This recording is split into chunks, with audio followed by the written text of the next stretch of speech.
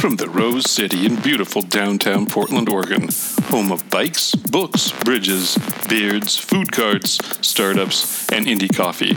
Grab your dog, snatch your hammer and beer, leave your umbrella at home. Welcome to the Tiny House Podcast. My Mo. You think we hadn't done this before? Gotta loosen up. Okay, Perry? Let's do it. It's the Tiny House fucking podcast. Rip that Band-Aid off. This is Michelle, God damn it, Boyle. And this is Mark getting ready to edit. Right here. Ladies and gentlemen, we are putting our current guest at ease because he was talking about dropping an F-bomb during the show. And so we wanted to beat him to the punch. And if this is your first time to the show, hope you saw the little E symbol Exactly. on iTunes. We pull in no punches here. We use the term irreverent very, very literally. Seriously. Yeah. Yes. You're Very probably talking to literally. your kids right now, trying to explain things away. This ain't American life. Yeah. Wait, this is American. This is not. This is American life. I'll just write in the intro copy, make sure that you turn the sound down at work. There Yeah. you go. NSFW. NSFW. NS fucking W. Speaking of podcasts, anybody here listen to S-Town? Oh my gosh, S-Town is amazing. No, do I have to add them to my list? You do. It's only 7 episodes. They dropped all at once. It's the #1 listened to podcast pretty much It of all is? time when it launched. Really? It launched last week, all 7, 10 million downloads in a week. How the fudge? Yep. And S-Town stands, which we'd think it would stand for, That's which right. is kind of what took us in that area. But it is, you can't go into it a lot. It's from the makers of This American Life and Serial. Right. Mm-hmm. It is not, let's see, it was kind of modeled after Serial a little bit in that it's a bit of a, oh no. Shame on Mark. Hey, look, it had the symbol on it, the nighttime symbol. You lie. That's weird. That shouldn't have happened. Okay, well, Anyway. You put it on D&D? I put it on. Yeah, he put it on nighttime. We should have blocked everything. Okay, it'll only block it if they call once. If they call more than once, it will Oh, allow really? them through. Really? Oh, well, there you go. Yes. Somebody really wants to talk to me from Morgan Hill. Anyway, so what was that? Oh, You were talking so, about Serial? Yeah, so by the second episode of S-Town, the first and the second episode take you in different directions. You don't know where it's going, and pretty much every episode ends much. like that, where you're like, holy cow, how did it get there? Yeah, it's So- so good. Huh. You got it. Mystery. I don't know. So, interestingly, I'm not going to say what I was going to say. Adam, where are you right now? I'm currently in an office in Leesburg, Florida. Okay, so you're not too far from S-Town. S-Town is in Alabama. Oh well, it's quite a drive. Yeah, but a couple of the characters in the show actually drive up from Florida to deal with something that we won't talk about because it would give the show away. don't want to give any spoilers going out. No, so. we don't want to And do for that. that one, No. definitely. But we should be talking about Adam Lehman, who is I presume, the principal or the owner of A New Beginning Tiny Homes. Is that right? Correct. Awesome. Correct. Yes, And so I presume you are a builder, I am a builder. Yeah. and you, according to your Facebook site, you were a cabinet maker. Yeah, I was a cabinet maker, through the course of, the past 15, 20 years. I've kind of done just about a little bit of everything, but then got into real high-end remodels, completely renovating kitchens and bathrooms and things like that. And, really got interested in doing tiny houses over the past couple of years, and opportunity arose, and I took it to go ahead and actually build my first tiny home. So we like longer answers than that. Hey, we got 45 minutes we got to fill. Exactly. So we're going to circle back to that answer. You said opportunity presented itself. You got interested in the tiny houses. Tell us a story. Tell me a story. So how did the opportunity come about? Where was the first tiny house you saw? And what was your aha moment? So basically, in 2007, 2008, of course, when the market crashed and all of that stuff, the process of the real estate market and everything, we had intended on building a house on property, and we were going to build a small house because I had renovated. We were living currently in a 900 square foot house in downtown Sanford. It was a historic house that I had renovated completely. So, my love for tiny kind of started there. And through the years, once I became broke after the real estate market crashed, I just wanted to still maintain and keep things simple. I've just always wanted to live that lifestyle, to live out away from the big city. The big city just doesn't appeal to me. It's where all the money is, but it just doesn't appeal to me personally to live there. We had Mark and I know a cabinet maker here in town who had a vibrant business going in Bend, Oregon, and when the same downturn just basically devastated his business in the same way it sounds like it did with yours too. Oh, yeah. No, I went from 6 employees. We were doing, multi-million-dollar houses, all new construction, down to the fact that, I had zero business. I had to file bankruptcy and go through all of that process. And, it was a real horrible turn of events with all of that. So. In your story, you use the word "we." Who is the other half of that equation? Oh, that would be my ex-wife. Your ex, okay. Can you talk about that a little bit? Did she become your ex as part of the downturn situation? Oh no, we managed to stick together for the kids for a long enough time. Honestly, once the divorce kind of started happening and going through, that's when I really decided to focus going on Tiny myself, just to decrease my financial burden and things like that. Just because I'm paying for an ex-wife now, so. What are you living in right now? I live on 7 acres. I have a 2,500 square foot workshop that has a 12 by 12 room in it and a bathroom. And a really hot neighbor. I sold my first house yesterday. I just got a deposit on it, but up until now, I've been kind of living in that because, I built a nice house and I, wanted to make sure that it was good for the next person. Is that the house that's featured on your Facebook page? Correct. Yep. So can I ask how much you sold it for?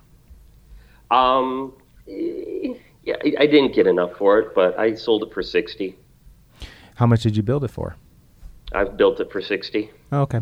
So you make it up in volume. What happens? I essentially recouped my costs. Yeah. I didn't make any money on that, but through the process of everything, I built a decked out house. I put every feature in that house that I could possibly imagine.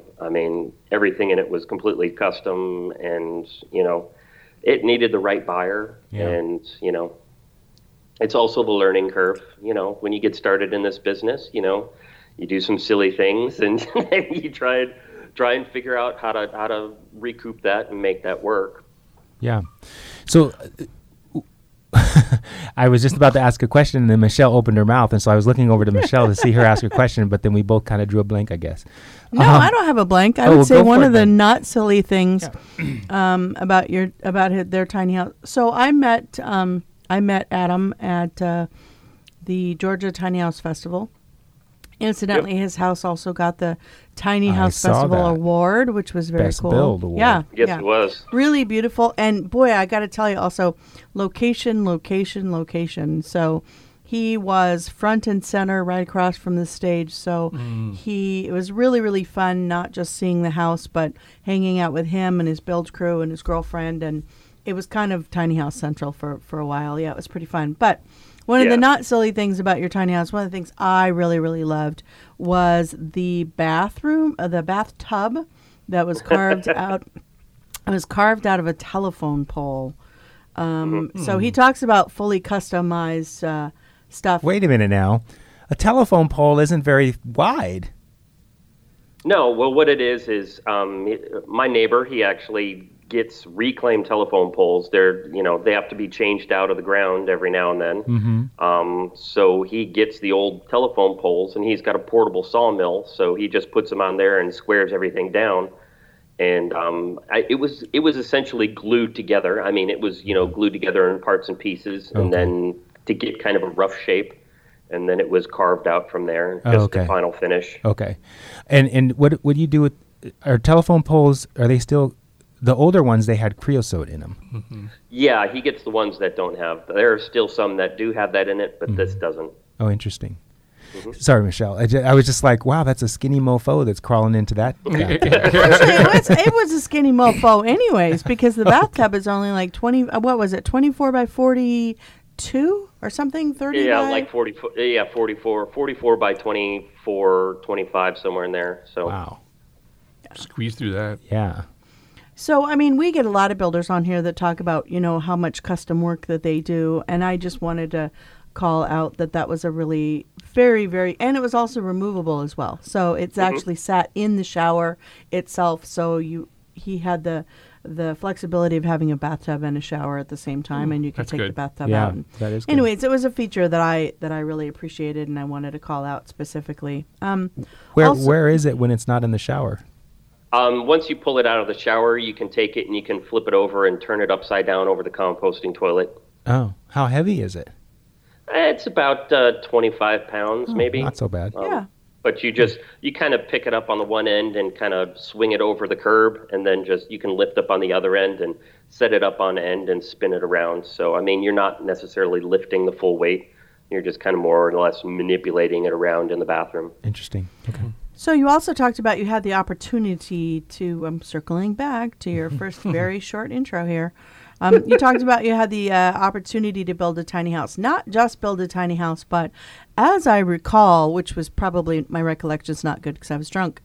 As I recall, it was also built on TV. Yes, Tiny House, Big Living.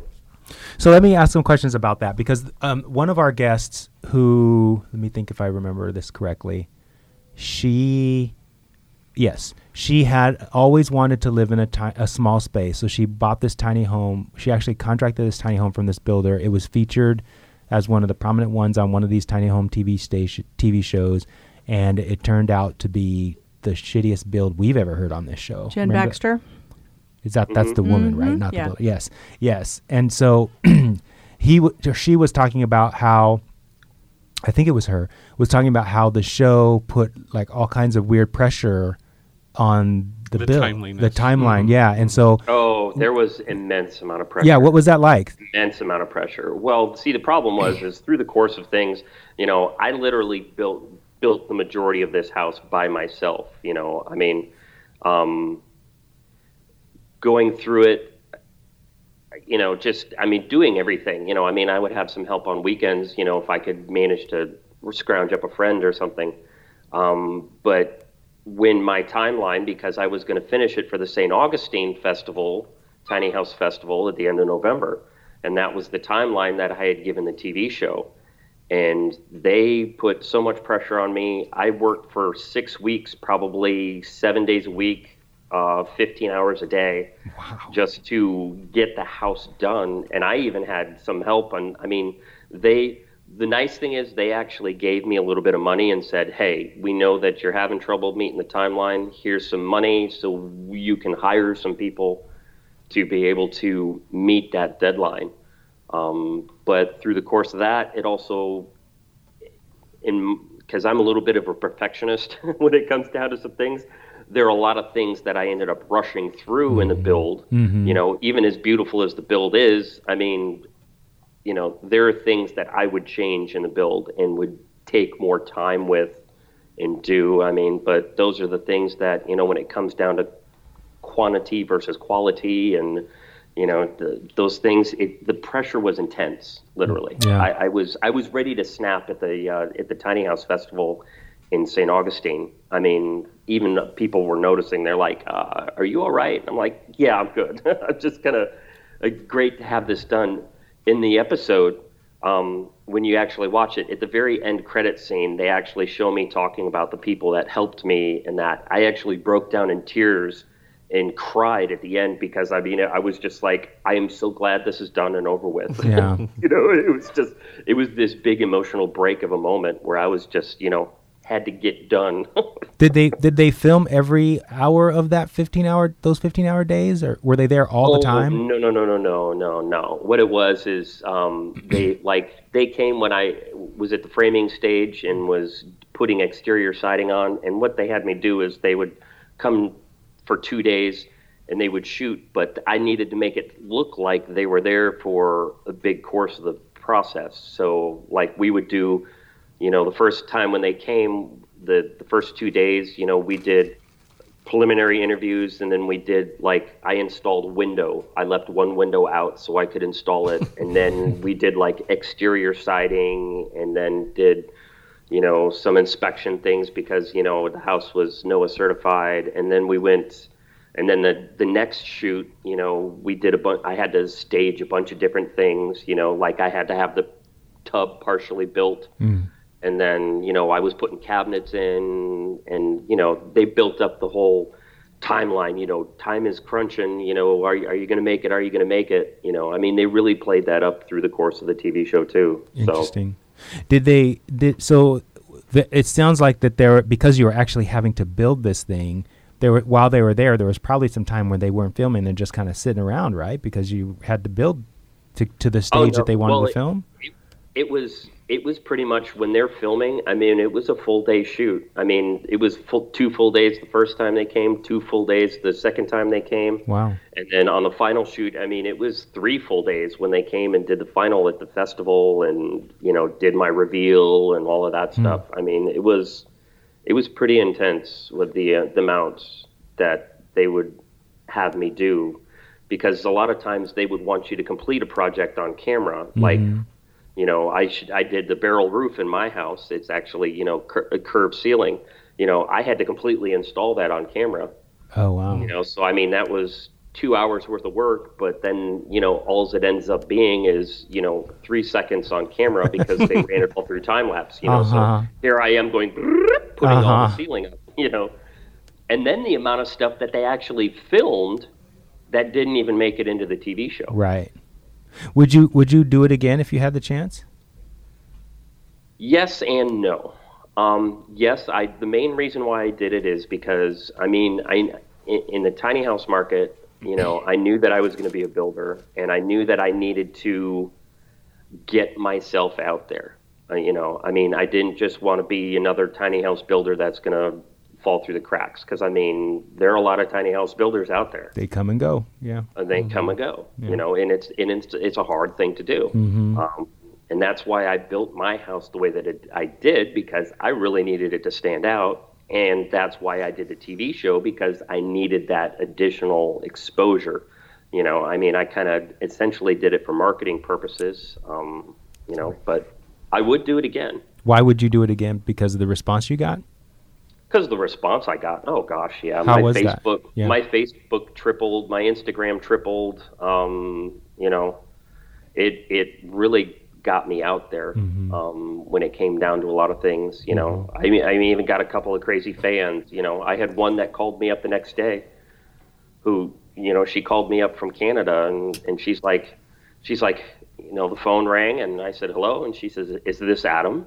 I said, yes. And she says, oh my, she says, you actually answered the phone. I was like, well, of course, this is my business number. Why would I not answer my phone? Because you're a big movie star now. She's like, I can't believe that it's really you. She's like, I just watched your TV show last night. And I was like, oh, okay, cool. I'm did you like boiling it? a rabbit I mean, for you. But it is just, I'm just a simple man, I just built a tiny house. I happen to do a TV show. It doesn't make, like this star status or something, it was just it was one of those uncomfortable conversations. I bet it was. It's just like, you got this person on the other end who's just completely, totally gushing, and you're just like, okay, I mean, cool. I appreciate it, but I gotta go. Thanks for the phone call. Wow. Did she call back? No. I did get a Facebook friend request after that, though. So. Oh, cute.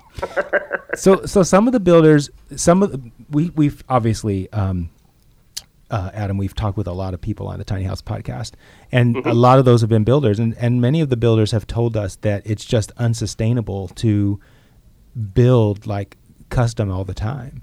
Are you considering moving from that, or will you continue to do customs? You know what? I don't know where that's going to take me right now.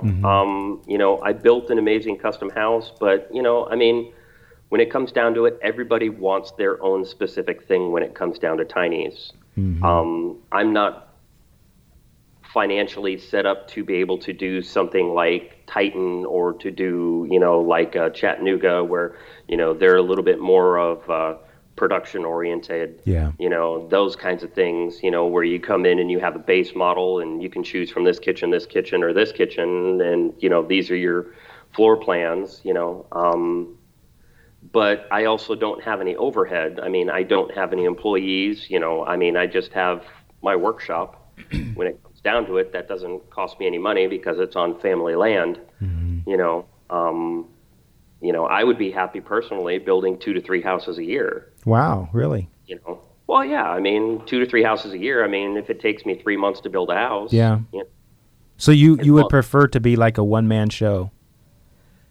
Honestly, yeah, just because I'm a little bit of particular when it comes down to other people's work. And that was one of the issues that I had when I had a lot of employees, is I spent all my time going after my employees and saying, well, this isn't done right, this isn't done right. Because people pay for me when it comes down to being a builder. Yeah. When I sell a tiny house, I'm essentially selling a piece of me. Yeah. Tiffany, my tiny house, has my footprints all over it. Not just because I was walking through it, but it's got my design style. It's got, my color choices, my, all of my preferences and how I would build a tiny house. And that's probably why it took so long to sell. Because it wasn't what some people want to see. Yeah. But the difference too is the fact that my house literally feels like my home, and my hopes is that the new buyer who actually bought my house, it's going to be his home. So it will last, versus some of these guys, they're essentially making luxury RVs. Right. And I think that's the difference, like my tiny house weighs 15,000 pounds. I didn't build it to necessarily be one of those that you're going to travel down the road with all the time. Right. I built it to park somewhere, to put it on the top of the side of a mountain, and to, live life out of, and what is the guy that bought it going to do with it? Is he going to? He's going to be over in St. Petersburg. He's right next to the nature preserve there. He's going to be staying in an RV park. He's eventually going to find himself some property. He's young. He's only 23 years old. So he's just starting in life. This is literally his first house. He and his girlfriend are moving in, and, they're the adventurous type. They like to go out and go camping and, and go hiking and kayaking and do all of those things outdoors, like we would expect most tiny house people to be. Yeah. They enjoy doing the other things in life and not putting all of their money into, a home. They want to put their money into doing those things that they truly love to do. Yeah. I think you're the first commercial builder that has expressed that amount of, for lack of a better term, emotion in your first build. When I built my first, and I'm not a commercial builder, obviously, but when I built my first one, I thought, for instance, that I would rent it out when I wasn't there. I do quite a bit of traveling. And once it was all done, it was so much of myself in the build and in the house, and every single feature has a story. And I was like, no, this is my home. So it's really, exactly. Yeah. Honestly, if this kid didn't buy this house, I was very much considering just taking it off the market. Now, granted, I do, because my parents are the ones who financed the build for me. They're the ones who gave me the money to be able to do it. I needed to be able to pay them back Yeah. for the sale of this house. But for all intents and purposes, did not really want to sell the house. I mean, this has kind of been my showpiece. It put me on the map, and it literally has every bit of me in the house. And I would be fully content to live in this house the rest of my life. Wow. If I could. And, as soon as I can, I will probably build another one. But at the same time, don't you find yourself when you were going through the first house, weren't there certain things that were, in my case, expensive, heavy, complex? Didn't you also find yourself going through the house during the process and thinking, oh man, I'm going to totally do this different next time? Oh, yeah. No, there are things that I would do differently on my next build. But part of it too is that's what I like to call the learning curve. I mean, you're not going to figure everything out on your first build. Through the process of this build, I've made many amazing friends, people who I have learned a lot from, who've been great mentors to me. And, as you begin to educate yourself in lighter materials and different ways to do things, you get smarter through the process of the build, and you go, oh yeah, I will do that differently next time. What's that noise in the background? I'm not sure. Okay. Sound like someone was moving some tools or something, or banging around. Oh yeah, there's somebody had to come in to use the restroom. Oh, nice. Nice sound effect. Exactly. So, congratulations also on making the cover of Tiny House Magazine. There's only 51 editions, so there's only 51 tiny houses that have had that accolade. So that's pretty impressive. So you're on TV, you're on the cover of the magazine. To what extent have you been able to leverage this fame? Oh, gosh. I haven't been able to leverage it at all because I don't have anybody that's been willing to have me do the build for him yet. So, you know what? I mean, I've gotten a lot of fans that, really, truly love the house. I mean, gosh, I mean, I did a tour of the video and put it on Tiny House Listings, for Steve Harrell. And within like 48 hours, it had like over 500,000 views. 500,000? Yeah, it was amazing. Yeah. Wow. Yeah. It's at 1.9 million right now. Wow. And it's only been up there for 3 months. He says he has never had a video that has gone that is explosive. The only other one that he's had do that's at 2 million views is the builder from Tennessee who did the one with the garage door. Oh yeah, that's David Latimer. David Latimer's. Yeah, David Latimer's. Yeah. His video there has gotten 2 million views, but mine is quickly catching up through the process.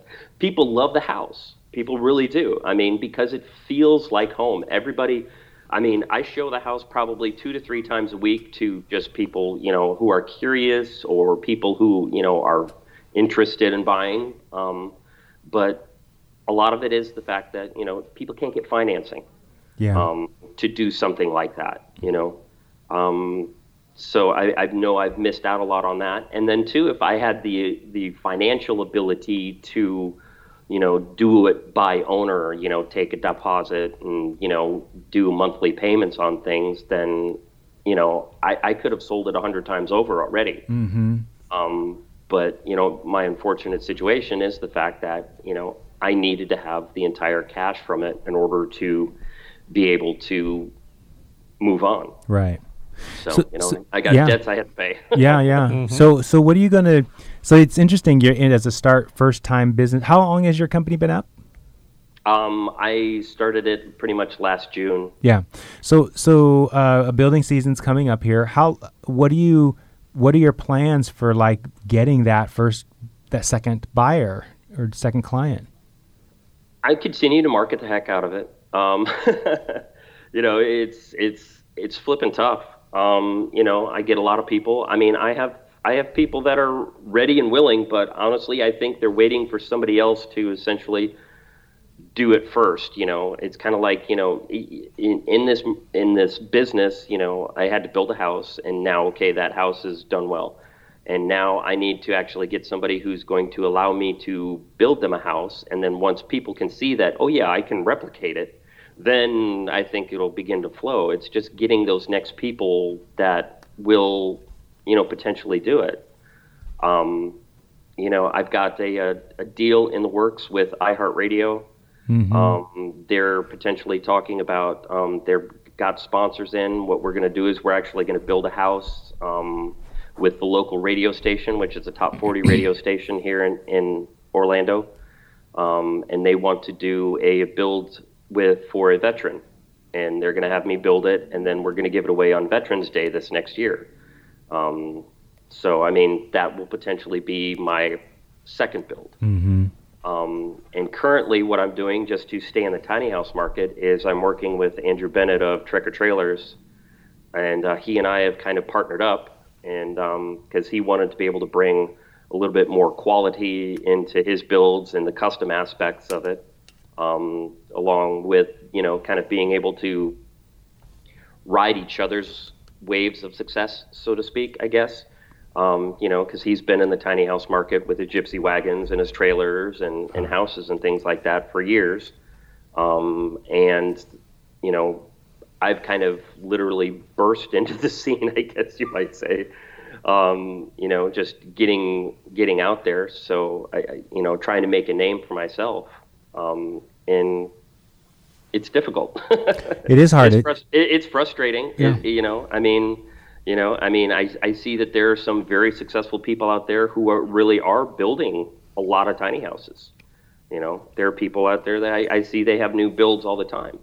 Do you get people reaching out to you pretty consistently with the big views on the video and that kind of thing?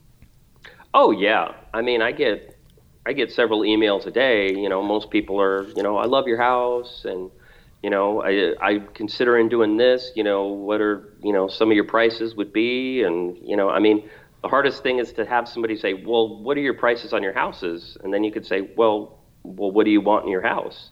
Well, I'm curious, Adam, if you're getting all of these, and Mark was shaking his head about this too, up and down about this. If you're getting all of these inquiries, what are they saying? What's keeping them? Those people. What are the people saying that's keeping them from saying, Adam, I want you to buy the thing or build the thing? Honestly, I really don't know. I think when it comes down to it, I think it's financing. Well, wait a second. Do you say to them something like, I'd really like to buy your home. What's your or build your home? What's your budget? Or you want to get started in building, or something like that? No, a lot of that is that. Sometimes it's hey, I'd love to. I'm interested in a 28-foot model with a downstairs bedroom. Okay, cool. I got a design I'm working on right now. I can do it. It'll sleep 6, and I can build it for you for X amount of dollars. This is about what it's going to be, and then usually it's radio silence. Well, I have a bit of I'm going to step in here, and I think I have a bit of an answer for you. So the first time that I went to the Tiny House Jamboree, I was under the impression that the tiny house movement was not exploding because people didn't have money. And I discovered on the first Tiny House Jamboree, and then, of course, over time I've learned a little bit more, and that is people want guarantees. And so it's actually the zoning that in many, many cases is actually keeping people from buying tiny houses. Because if they're going to spend $50,000, $60,000, $70,000 on a tiny house, and they don't want to live in an RV park, for instance. Or they don't have parents' land somewhere that they can put it. Yeah. So So I have a lot, for instance, I've told you before, I have a lot that's for rent. I got another inquiry this week, a couple out of Texas, and they said, well, our builder recommended that we find a place to put it. And so they're emailing me about before the builder builds it? Exactly. I see. And so they're emailing me in Washington State and saying, what are your size requirements, and what do we need to put in our tiny house to be able to park it on your spot? Wow. And this whole thing. And they're trepidatious. Trepidatious probably doesn't even begin to describe. It's probably also somewhat ill-advised, actually. Trepidatious doesn't begin to describe where they are in their process. Like, they don't want to chunk down that much money. Yeah. They don't even want to design the home until they have a clear understanding of where is it going to sit. If it's going to sit by a lake, I want my window on this side. If it's going to be, right. you know. So I think that money is part of it. Although, so there's some credit unions and there are some other people that are coming up with, Funding. some creative financing and funding options. But I still believe firmly that it's location. It's location, Yeah. location. No, I have a couple.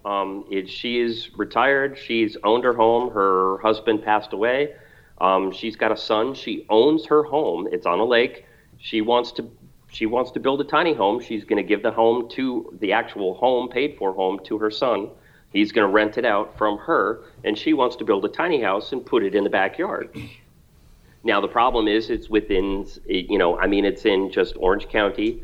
It's not within city limits anywhere, so they're ready to do it. They're ready to build. But they've got to make sure that if they're ready to build, that they can actually do it, and they're supposedly talking to the local county to see if they can get it deemed as, an accessory dwelling unit, because, there's already a house on the property. Right. So it's essentially just going to be a granny flat, or a pool house or whatever. Right.